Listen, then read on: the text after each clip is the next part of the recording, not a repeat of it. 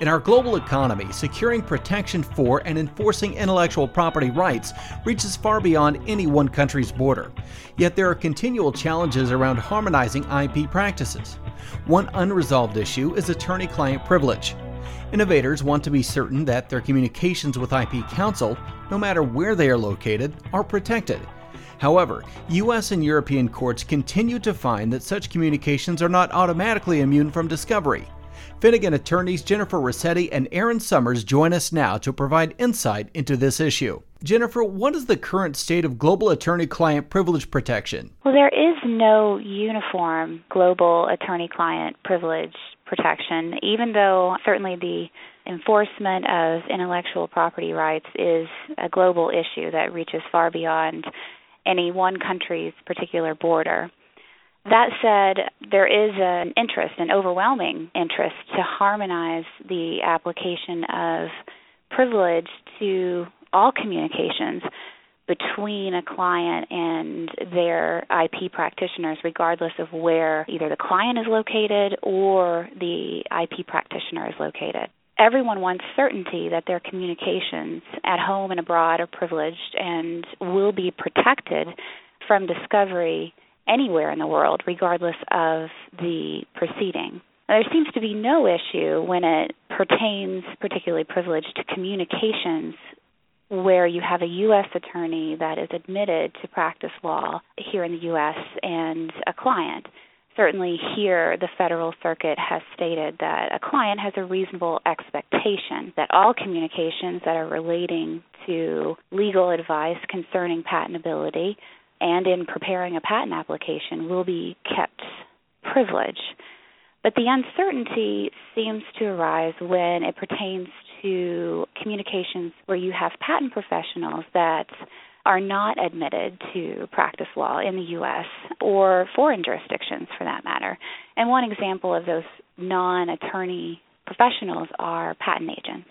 And all of those communications are not automatically immune from discovery, and that's especially in the U.S. federal courts. So even though there is this hope that we would have a harmonization of a global attorney-client privilege protection, we are not there yet, even though that is what everyone is hoping for.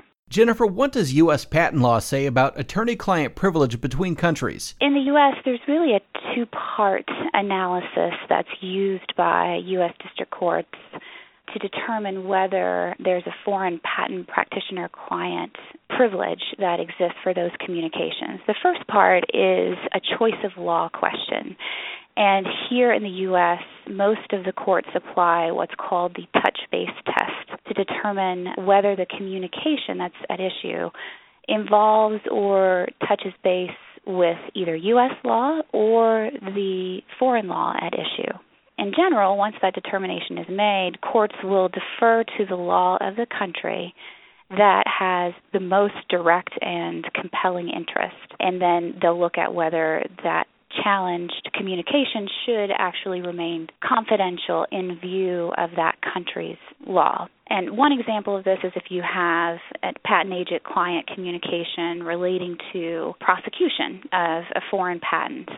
And if it's relating to the foreign patent application and legal advice about that, foreign patent law will typically govern whether or not the privilege should be maintained. Now, the second part of the analysis then is once the court has decided which law to apply, the court must then consider whether that law recognizes an attorney-client or some other evidentiary privilege that then will protect the foreign patent agent-client communication from discovery. This is usually during litigation. Many European jurisdictions require that patent professionals maintain these type of communications in confidence, but they don't always protect those communications from discovery, which is different from the U.S. attorney-client privilege. One other thing to consider is that the foreign law may not either supply any sort of procedural avenue to protect foreign patent agent communications. One example is Swiss law, and it's really unnecessary. Sometimes courts have noted that there's no procedure because the law is really not needed because there is a very limited role of discovery in Swiss litigation. So given all of these moving parts, certainly if you have different U.S. district courts, different foreign laws can lead to different outcomes as to whether or not your communications will remain privileged.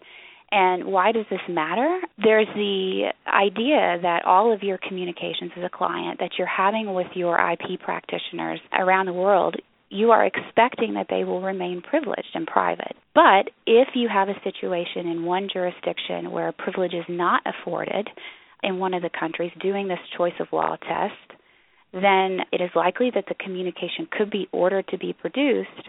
And then, arguably, that privilege, regardless of the analysis of choice of law, is then waived, and the communication is available everywhere.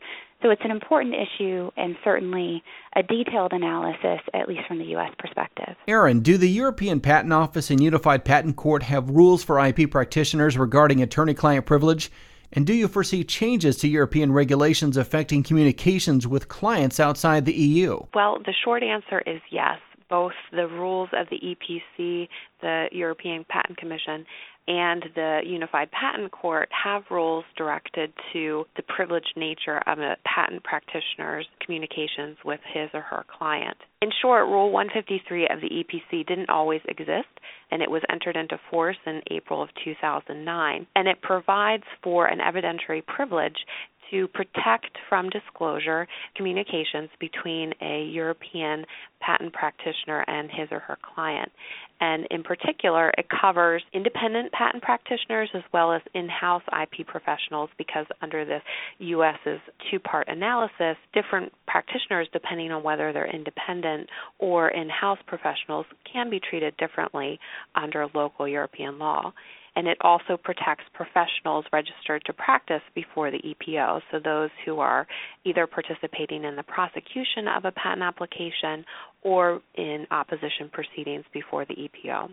What does it protect? Well, Rule 153, the EPC protects communications that relate to the assessment of patentability of an invention, the preparation and prosecution of a European patent application, and it's even broader in that it provides protection for communications relating to any opinion relating to the validity, scope of protection, or even enforcement or infringement issues related to a European patent or patent application. Recently, the UPC, which is the Unified Patent Court, which has not been enacted just yet or entered into practice in Europe, has a number of proposed rules of procedure, specifically Rules 287 and 288, that are directed to attorney-client privilege.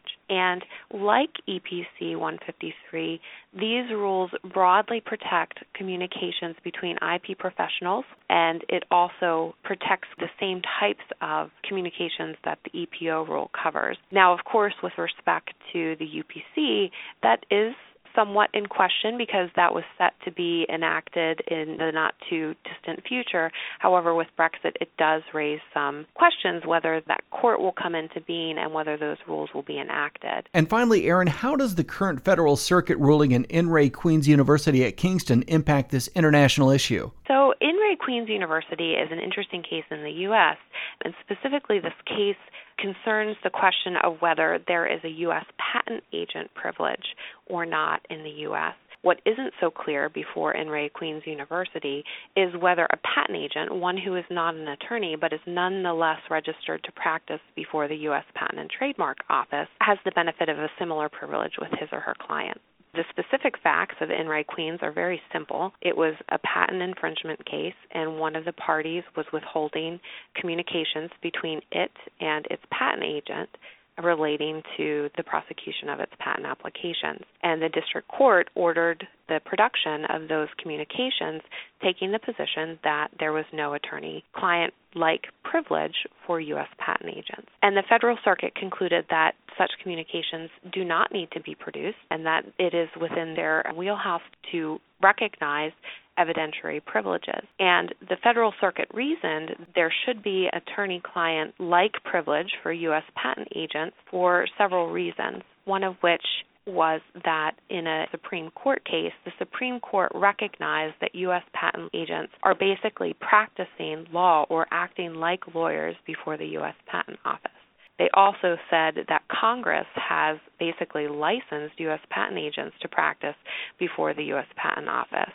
And so following all of these reasonings that patent agents hold unique roles whose activities the Supreme Court has construed as constituting the practice of law, and the fact that Congress has authorized that practice basically leads to the conclusion that there should be a patent agent-client privilege.